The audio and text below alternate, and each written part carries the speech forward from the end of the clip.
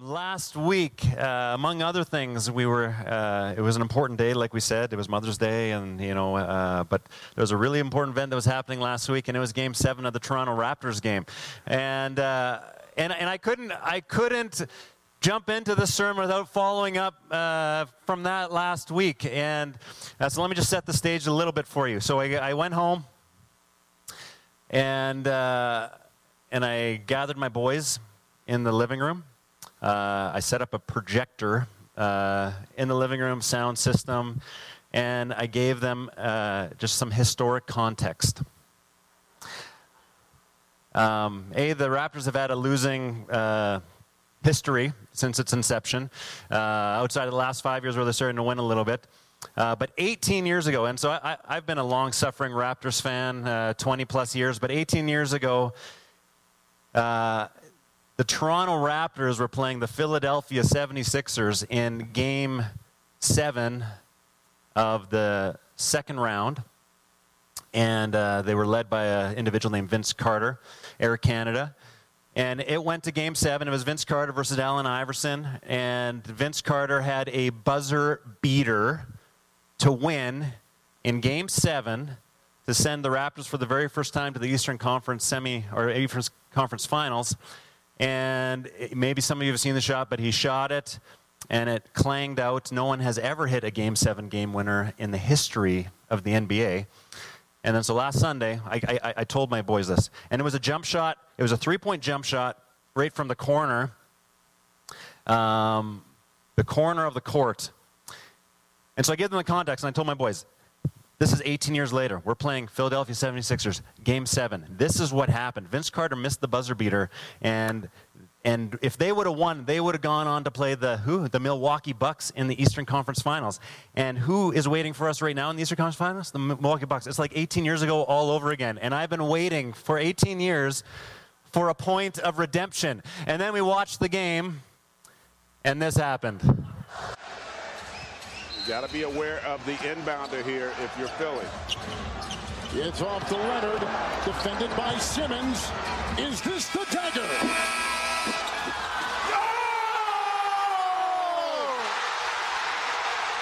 Game, series, Toronto has won.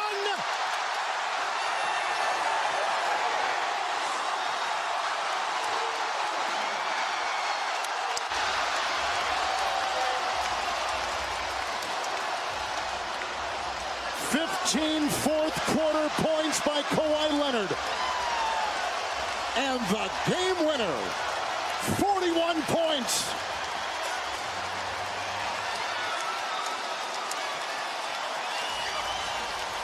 You're probably thinking, stop, like that's enough. But I'll tell you, for the next 2 hours, I sat in my living room and watched the replay over and over and over and over. And I just could not wipe the smile off my face. Don't ask me how this series is going, but that was a great moment. That was a great moment. And I just felt the need to update you because I informed you last week, and obviously got to make sure you're in the loop now. So I like talking about the Raptors because I love basketball. I love the Raptors, but I love Jesus more. And so I'm just gonna make that clear. I get the privilege of talking about what I love most each week, and that's Jesus, and that's what we're talking about this week. The long story short, the whole story of Scripture we're trying to do in 13 weeks, and this is week 11, and we finally get to talk about the mission. The mission, because of what Jesus has done, what we talked about last week with his death and resurrection, there is a mission, there is a purpose, there is... That event not only was for 2,000 years ago, but it transforms who we are and what we're about today. And so I got a second video. This one is not the Toronto Raptors, but it's from the Voyage of the Dawn Treader. It's which was a book written by C.S. Lewis, which was made into a few movies, The Chronicles of Narnia, a number of years back. And there's this one scene that they're about to transfer into the world of Narnia. And we're going to pick it up right here. Lucy, have you seen this ship before? Yes. It's very Narnian looking, isn't it? Yeah. Well, just another reminder that we're here and not there. There once were two orphans who wasted their time believing in Narnian nursery rhyme. What's so fascinating about that picture anyway? It's hideous. Edmund, it looks like the water's actually moving. What rubbish, see? That's what happens when you read all those fanciful novels and fairy tales of yours. Edmund, the painting! Oh, just smash the wrong thing! No, Lisa! No! Help me! Let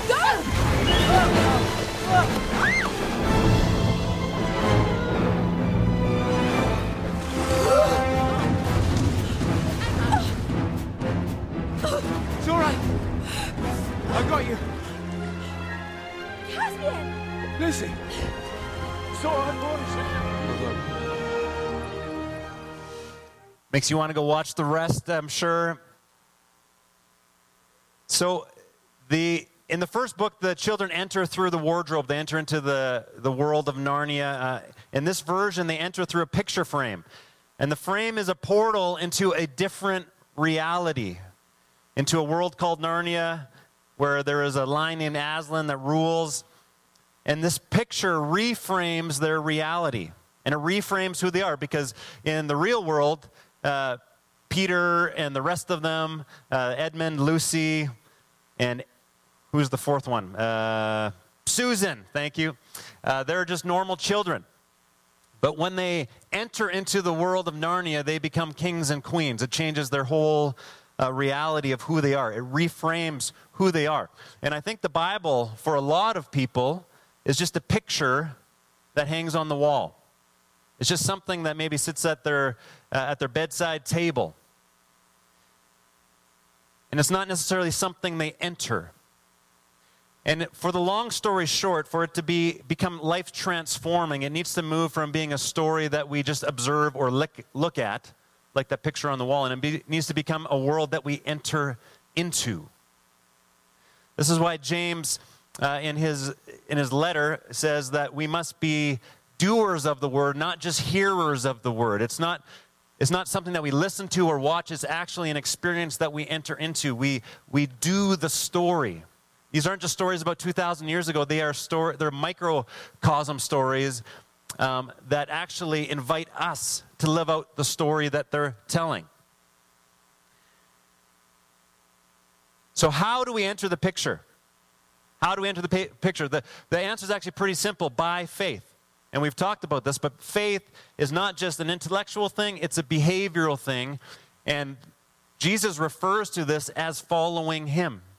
We don't just say we believe in Jesus Lord, we actually choose to follow him. And this is what is referred to in the New Testament as discipleship, or becoming a disciple of Jesus, becoming a follower of Jesus, becoming a learner of Jesus. Some people have a gift of taking something simple and making it very complicated. Would you agree with that? How many of you guys know people like that? They take the simplest idea and they just overcomplicate it. I think I can tend to do that. Some people have a gift of taking something very complicated and making it very simple. Jesus was better than anybody at this. He took 613 commandments in the Old Testament and he simplified it into the greatest commandment, which is love the Lord your God with all your heart, soul, mind, and strength. And the second greatest commandment is like it: love your neighbor as yourself. 613 laws he boiled down succinctly into the greatest commandment. Along with the Great Commandment, there's something called the Great Commission. That Jesus took the purpose, the mission that he actually created us for, and he simplified it in a very profound, succinct way for us. And so in Matthew 28, we see this Great Commission. It's 40 days after the resurrection of Jesus, right before his ascension, and he gives them the disciples' mission statement. It's their mission statement, but it's also our mission statement. This is what it says. Then Jesus, I've been watching too much basketball. Axe them. No. Then Jesus came to them and said, all authority in heaven and earth has been given to me.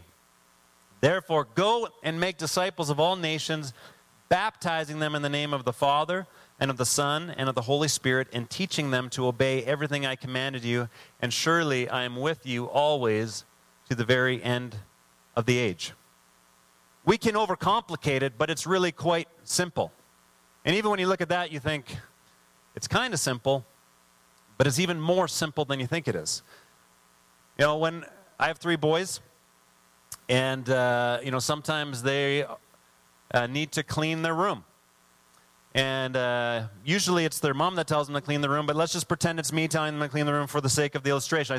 I say, boys, go clean your room.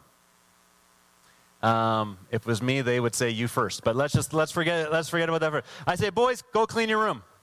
And I follow that up with, pick up the clothes off the floor, put them in the laundry basket. What else did they clean? Vacuum the floors, make your beds, dust the dresser, get the carpet cleaner out. I don't know. I could say all those things. I give all these descriptors. But you could wrap it up with one thing: clean your room. Right? All those things are describing the act of cleaning their room. Are you guys understanding what I'm saying? Okay, so in Matthew 28, we have, if you were to go into the Greek language, there's only one imperative. There's only one commandment in this entire commission. One thing. Sometimes in our English translations, it gets lost. We think, is it going? Making disciples? Is it to baptize? Is it, teaching, obeying? What's the thing that we're supposed to do? Well, if you actually were to go into the original text, Jesus commands us to do one thing. Make disciples.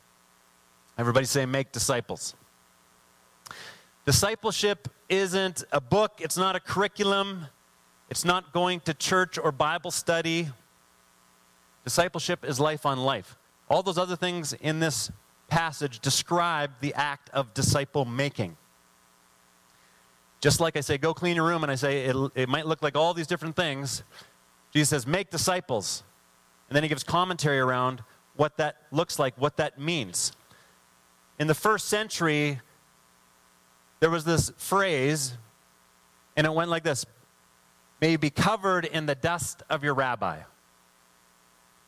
And that was spoken to the disciples of a rabbi. So what would happen is there would be a rabbi, there would be a teacher, and then he would have a following. He would have a group of disciples that would follow him and learn his ways. They would learn the things that he knows, but it was more than that. They would learn to live as he lived. So the way he would walk, they would learn to walk. The way he would talk, they would learn to talk. The way he would interact, there is references to disciples following the rabbis into the bathroom. This is how literally and crazy they took this idea. We must be like our rabbi. So discipleship is life on life. It is mimicking. It is being like someone as much as you possibly can. And so the first point of disciple making is we need to recognize that we are becoming disciples of Jesus. That is the one whom we're following. That's the one whom we're mimicking. But we disciple one another. And so Paul says something like to this effect in one of his letters. He says, follow me as I follow Christ. What he's saying is, I'm a disciple of Christ. I'm trying to mimic my life after Christ, and you come and follow me as I follow him. And I can look back at my own life, and I can see individuals who have discipled me. Some were intentional conversations where I said, would you disciple me? And I could probably give you half a dozen names of people, of adults that went somewhere before me that were Christ-like to me, that I kind of came under to be shaped. Ultimately to be more Christ-like, but I saw Christ-likeness in them, and that's why I invited them to disciple me. And so it's life on life. It's conversations about life, about marriage, about kids, about stresses, about disappointments, about hopes, about dreams, about the struggle of what it means to follow Jesus in this world. That's what real life discipleship looks like. It's not a curriculum. Discipleship is loving someone for who they are, where they are, and inviting them to take that next step to follow Jesus. It involves tough love. The people that have discipled me are people that speak to me with grace and truth. Grace and truth. Grace means I'm going to love you no matter what. Truth means I'm going to be honest with you no matter what. When you have that combination of someone who loves Jesus and can speak to you with grace and truth, it's a transforming relationship. You have people like that in your life that can speak to you with grace and truth. Are you being discipled? Are you discipling someone else? When you are full of these two things, grace and truth, and a desire to be Christ-like, you have the recipe for a transformative relationship. At SunWest, you've heard our mission statement is to guide all people into a lifelong relationship with Jesus. This is discipleship language. It's why we picked this language 23 years ago. This idea of a lifelong relationship is this idea of discipleship. We use the word guide very intentionally because ultimately we recognize, whether you're in a position of leadership or not, that we were all on the same journey following Jesus. And that's why we use the word guide. It's an invitation to come along and follow me as I follow Christ. We exist to guide all people into a lifelong relationship with Jesus Christ. It's a statement about discipleship. So let's reflect for a moment and let me ask you a question. Who are you discipling? When you look behind you, is there anyone following you? And I have some good news, and it might be bad news, but you're probably discipling people that you don't even know you're discipling. But I think we could be discipling a little bit more intentionally. Now at SunWest, we got a great youth ministry program. We got a great children's ministry program.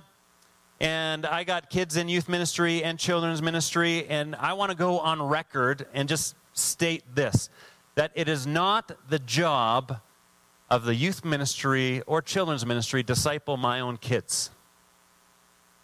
I mean, Colton's fantastic, Kendall's fantastic, and believe me, I can use all the help I need, and I need a tag team, I need partners, it takes a whole village, yes, yes, and yes, but the primary job of discipleship with my own kids lies with me. And sometimes I think we've been too content to offload the responsibility of discipleship to the church, whoever that is or whatever that means. But discipleship isn't a program, it's life on life. Who are you rubbing shoulders with, doing life with every single day? Who are you discipling? Who are you in humility allowing others or someone to disciple you? So this is the core thing. Make disciples. This is what Jesus asks us to do. Many times you've probably heard the great commandment. Love God, love people. Yes, let's do that. And then what does that look like? It looks like making disciples. If we focus on that, I believe that Jesus, when we see him face to face, will say, well done, my good and faithful servant. This is what it's about, disciples. Discipleship. So let me kind of look at some other parts of this passage. Therefore, go and make disciples. So when you are reading the scriptures and it says therefore, you must ask yourself, what is the therefore? Because there's something important before it. What's the therefore? The therefore is therefore, all authority in heaven and on earth has been given to me. Therefore. This is critical. Jesus is sending them out to do something scary, to do something they've never done before. 11 of the 12 disciples will be martyred for their faith. Jesus is putting courage into them. He's encouraging them. All authority in heaven and on earth has been given to me. And you know me. You are my disciples. So therefore, go. Therefore. It's a dangerous plan. And sometimes we're afraid of moving out of the house, moving away from mom and dad, doing something on our own. I read an article recently where a 32-year-old got kicked out of his parents' house. And he took his parents to court. And the judge sided, thankfully, with the parents. And then the son appealed. I don't know if it was a son. I'm just assuming it was a son. Maybe that's a bad assumption. But there becomes a point in our life where we actually have to take responsibility, we have to take risk, we have to move forward in courage. And this is Jesus encouraging the disciples to move out. It's okay. All authority has been given to me. And I'm giving you authority. I'm giving you permission. Move out. Go. They didn't need more information. You'll notice, Jesus didn't tell them and explain to them why this is important. What they needed was courage. What they needed was the incentive, the authority, the permission, the encouragement. Therefore, go. Go. Now, we have a whole bunch of ideas of what we think go means.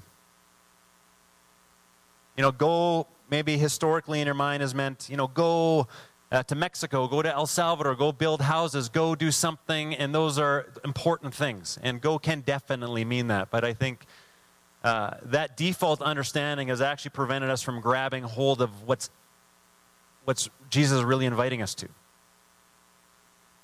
This ministry that he's called us to. Now, ministry isn't just for certain people.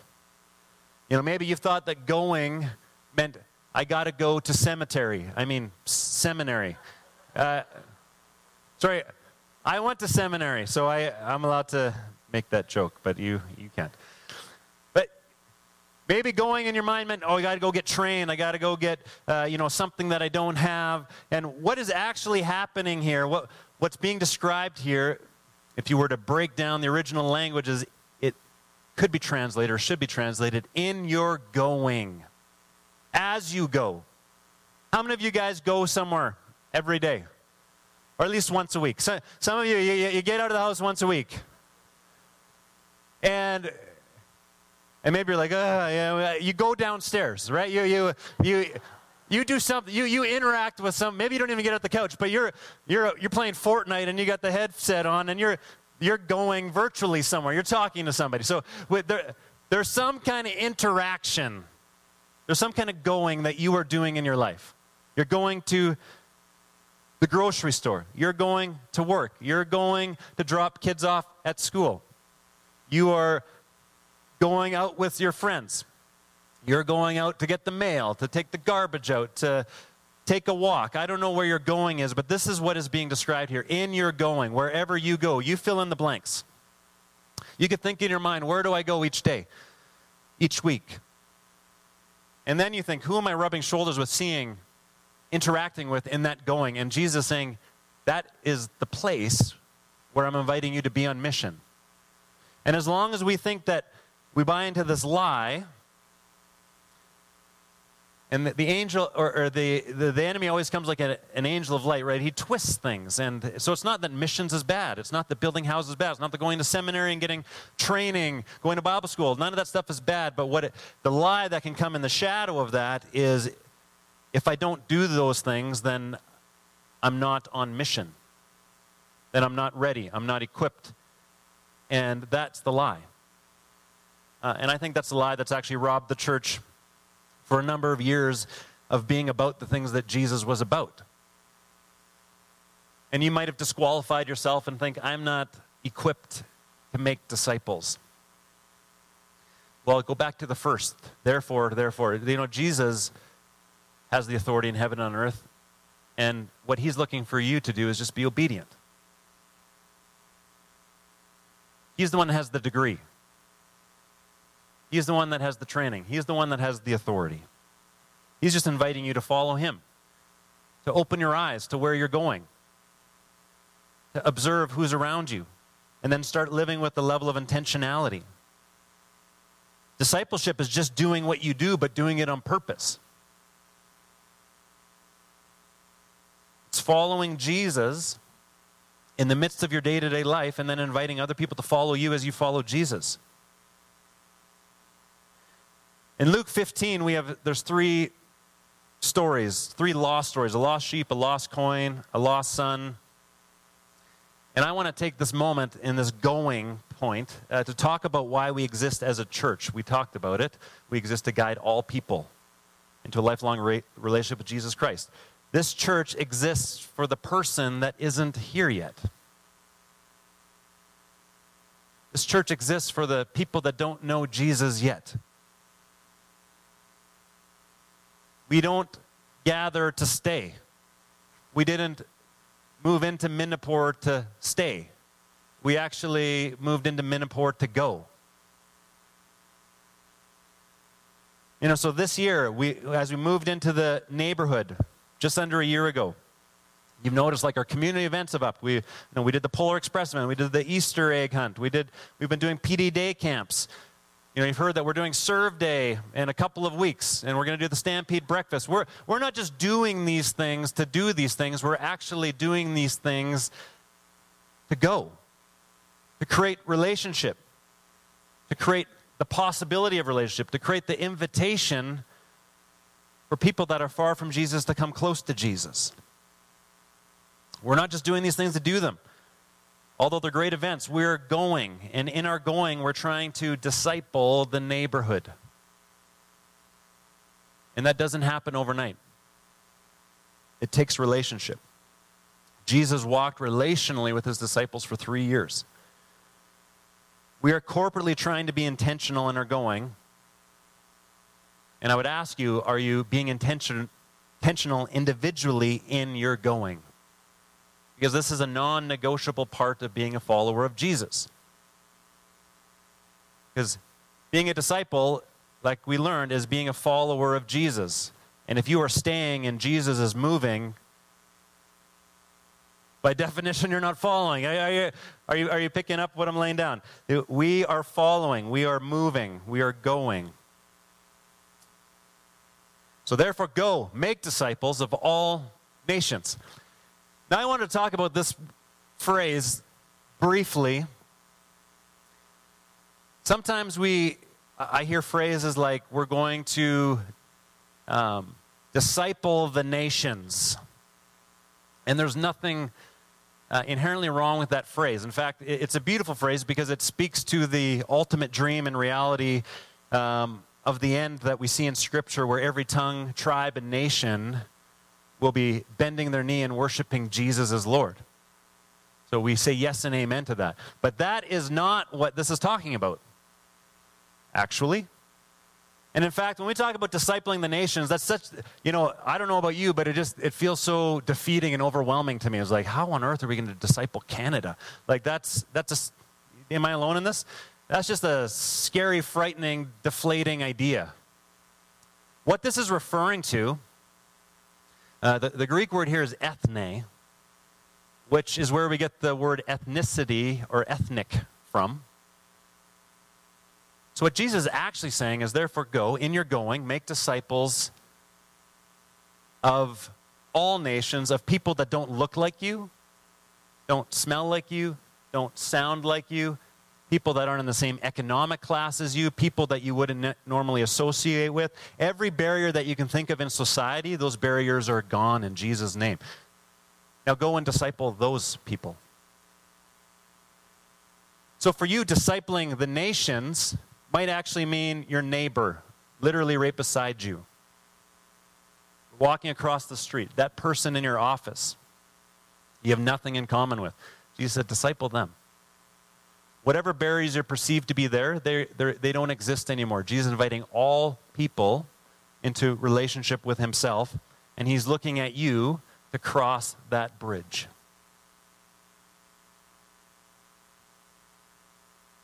The person who doesn't look like you, disciple them. Doesn't talk like you, disciple them. You have a different language, different economic class, different whatever. You don't have to disciple a whole nation. Jesus is inviting you to look at the individuals that are in front of you in your going every single day, and he's putting you on mission for them.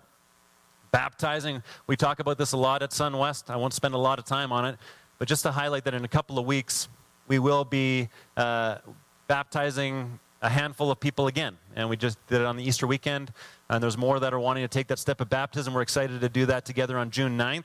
And if you haven't taken that step of baptism, I would invite you to do that. This is not just a good idea. This is actually an act of obedience. Jesus, in the Great Commission, invites us to be baptized. That this is normative for the Christ follower.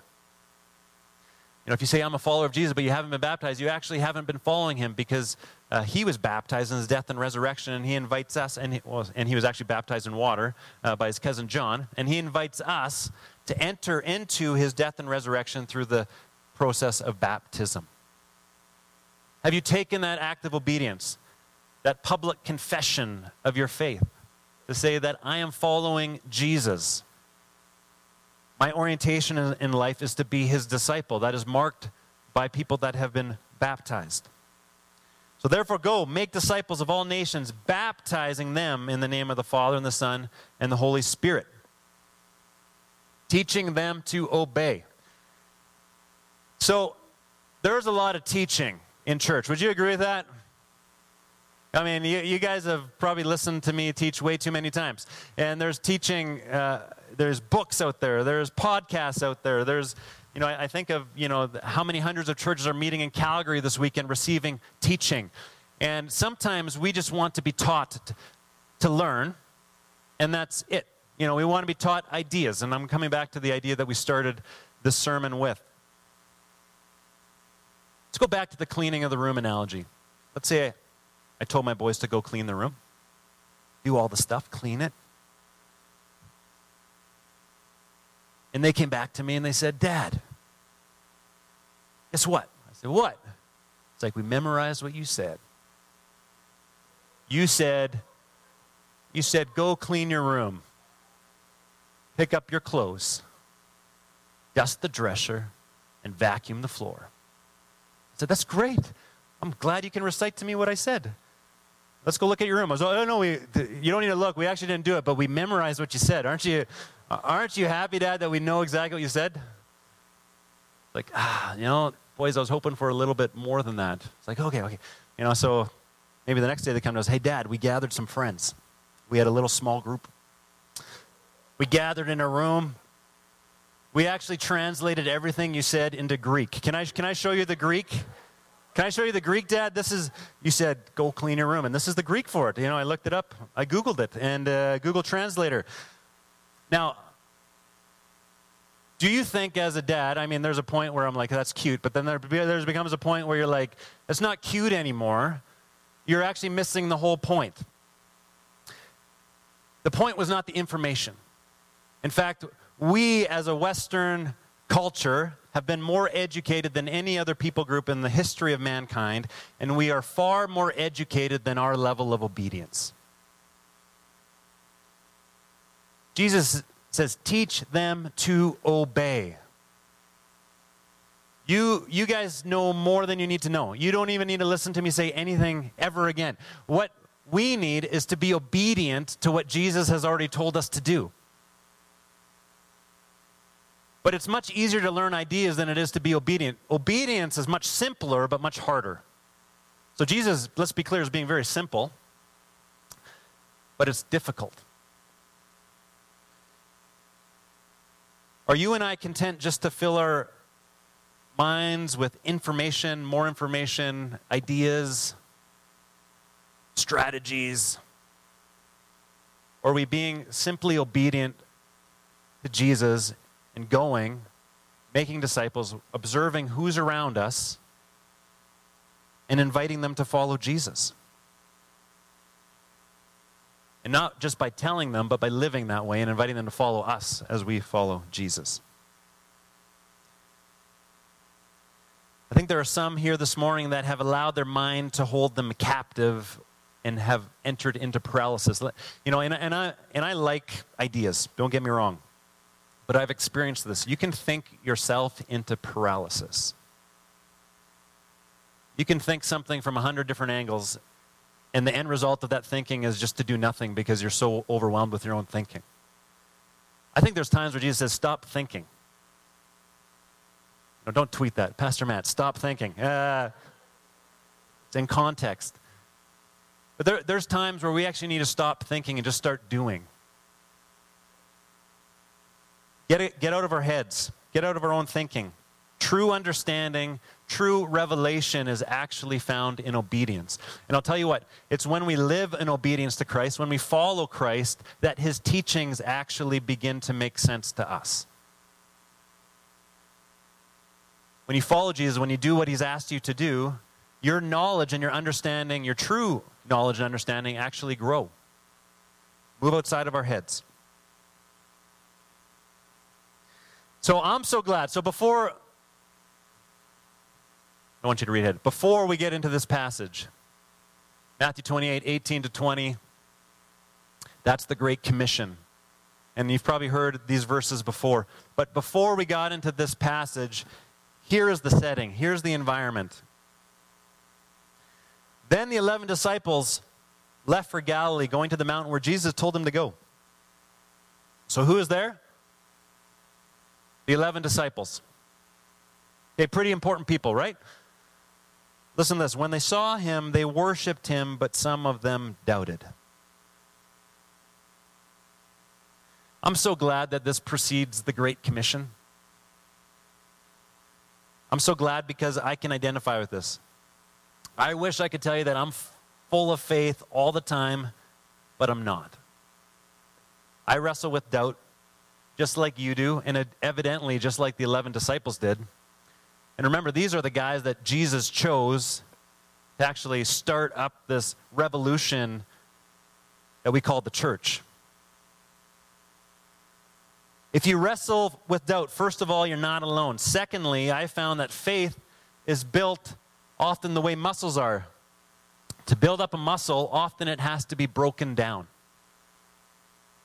Right? That's what we do when we work out. As you can tell, I work out a lot. But you know, these babies don't grow without getting broken down over and over and over again. I'll tell you that. Muscle has to get broken down, and then it has to be built up. It's deconstructed before it's reconstructed.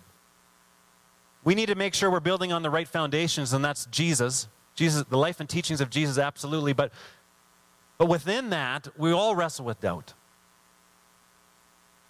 And sometimes we think there's doubters and there's believers, but I don't think that's right. I think that's the wrong delineation. I think there's doubters and then there's liars.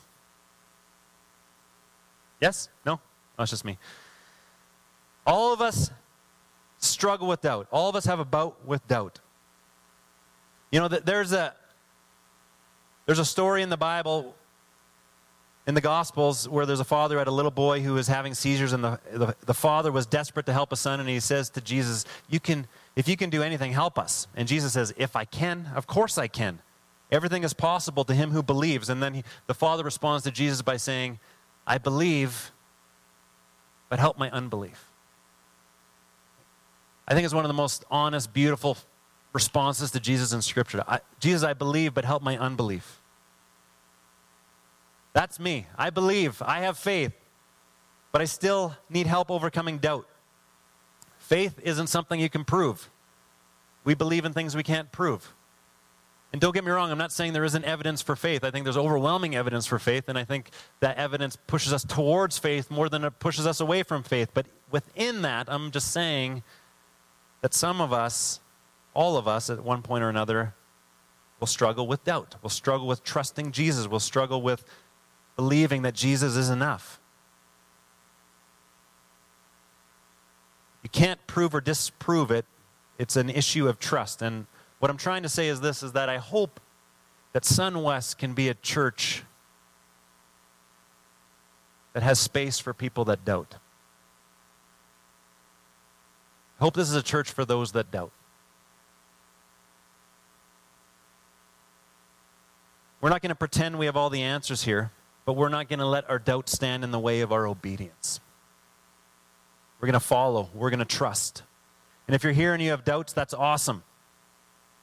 I just encourage you to keep following Jesus in the midst of your doubts, because we're in good company. The 11 disciples, when they saw him, some worshiped, some doubted, but Jesus still chose them and said, follow me.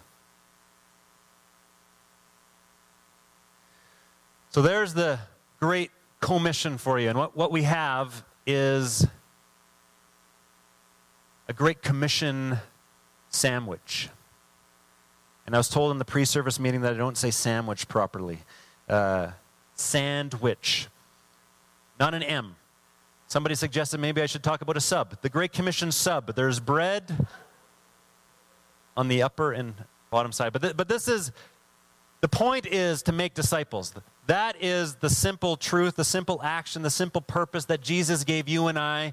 And then he sandwiched it with this: all authority has been given to me. Therefore, make disciples. And then he ends it with, surely I am with you always to the very end of the age. It starts and it ends with Jesus. It starts with the authority of Jesus and ends with the presence of Jesus. When we talk about authority, maybe some of us have an idea of what authority that isn't actually Christ-like authority. Let me paint a little bit of a picture for you. In John 13, it says that Jesus knew the Father had given him authority over everything and that he had come from God and would return to God. Amen. And so he got up. And if we were to fill in the blanks and we were to think in our own flesh, someone who had all authority on heaven and earth, came from God, going back to God, and then he got up. What was he going to do when he got up?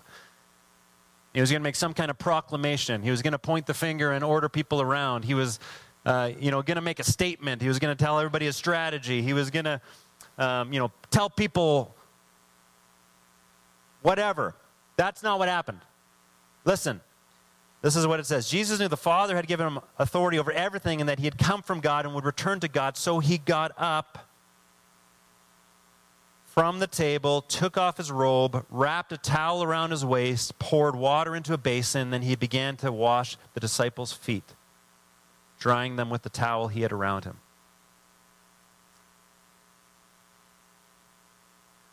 All authority in heaven and earth has been given to Jesus. And he gives authority to us to be on co-mission with him. And I think we have a twisted idea of what that means sometimes. And Jesus shows us what that means. Jesus says, I did not come to be served, but to serve. The greatest among you must be the least. Jesus didn't talk about it as an idea. He demonstrated in obedience in the way that he lived. The towel, to use that as a metaphor, was Jesus' MO, to serve. This job of washing feet was the lowest job in Jewish culture on the Jewish totem pole. Only servants washed feet. Jesus takes the role of a servant. He washes your feet. He washes my feet. He washes disciples' feet. And then he says, follow me.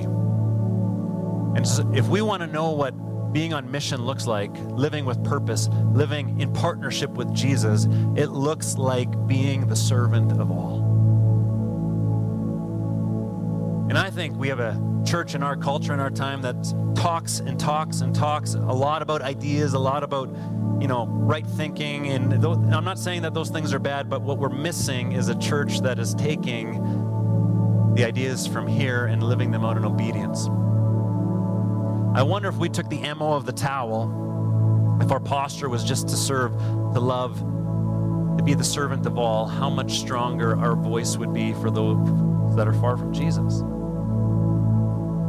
So honestly, I look at the pages of Scripture and I see this beautiful picture of Jesus, and I'm thinking, who wouldn't want to follow them? Well, I know people that their only understanding of Jesus comes from those who have misrepresented him and aren't actually being disciples of him. But if we are his disciples, if we are serving all, if there's no boundary, if we'll go over and through any boundary to people that don't look like us, talk like us, or in different economic classes, people that are being outcasted by everybody else, and we said, we are going to be Jesus. We're going to follow Jesus to love on these people, to be the servant of all. I wonder how much more our message of hope would be received. I'm going to invite you to stand with me. We want to be known as people at SunWest who don't just stare at a picture hanging on the wall, but we want to enter into the story. We want to enter into the picture. We want to get on mission with Jesus. The bottom line of this sandwich is the promise that Jesus will be with us. In other words, everywhere you go, everything you do, you're on mission and Jesus is with you. You're his mission partner. Now, this is the Great Commission, Matthew 28. The book of John tells things from often a different angle, he gives us this beautiful picture that says the same thing. But it says at the end of John's gospel that Jesus breathed into his disciples the Holy Spirit. And it's the exact same thing that's happening. Jesus breathes into us his Spirit. And when he breathes into us, we receive authority and we receive presence. We receive authority and we receive presence.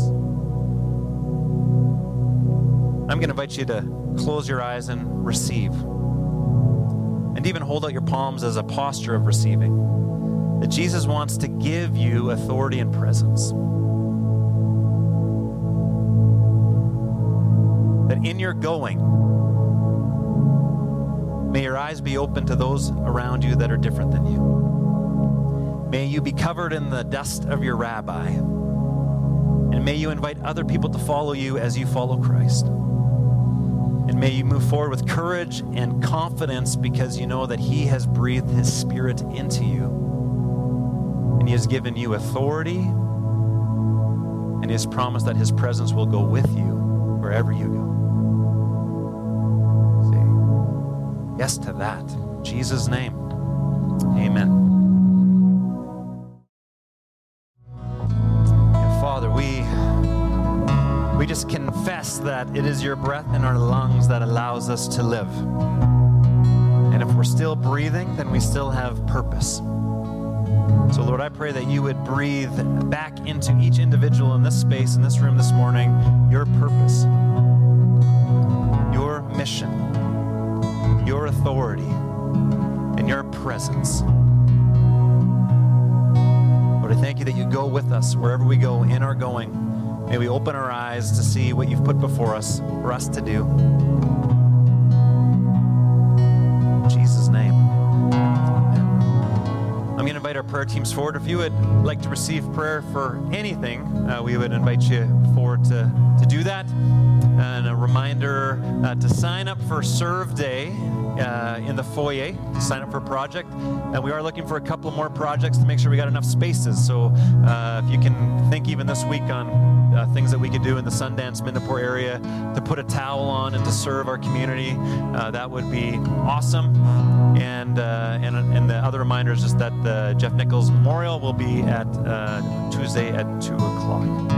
So go in the authority and the presence of Jesus. See you next week.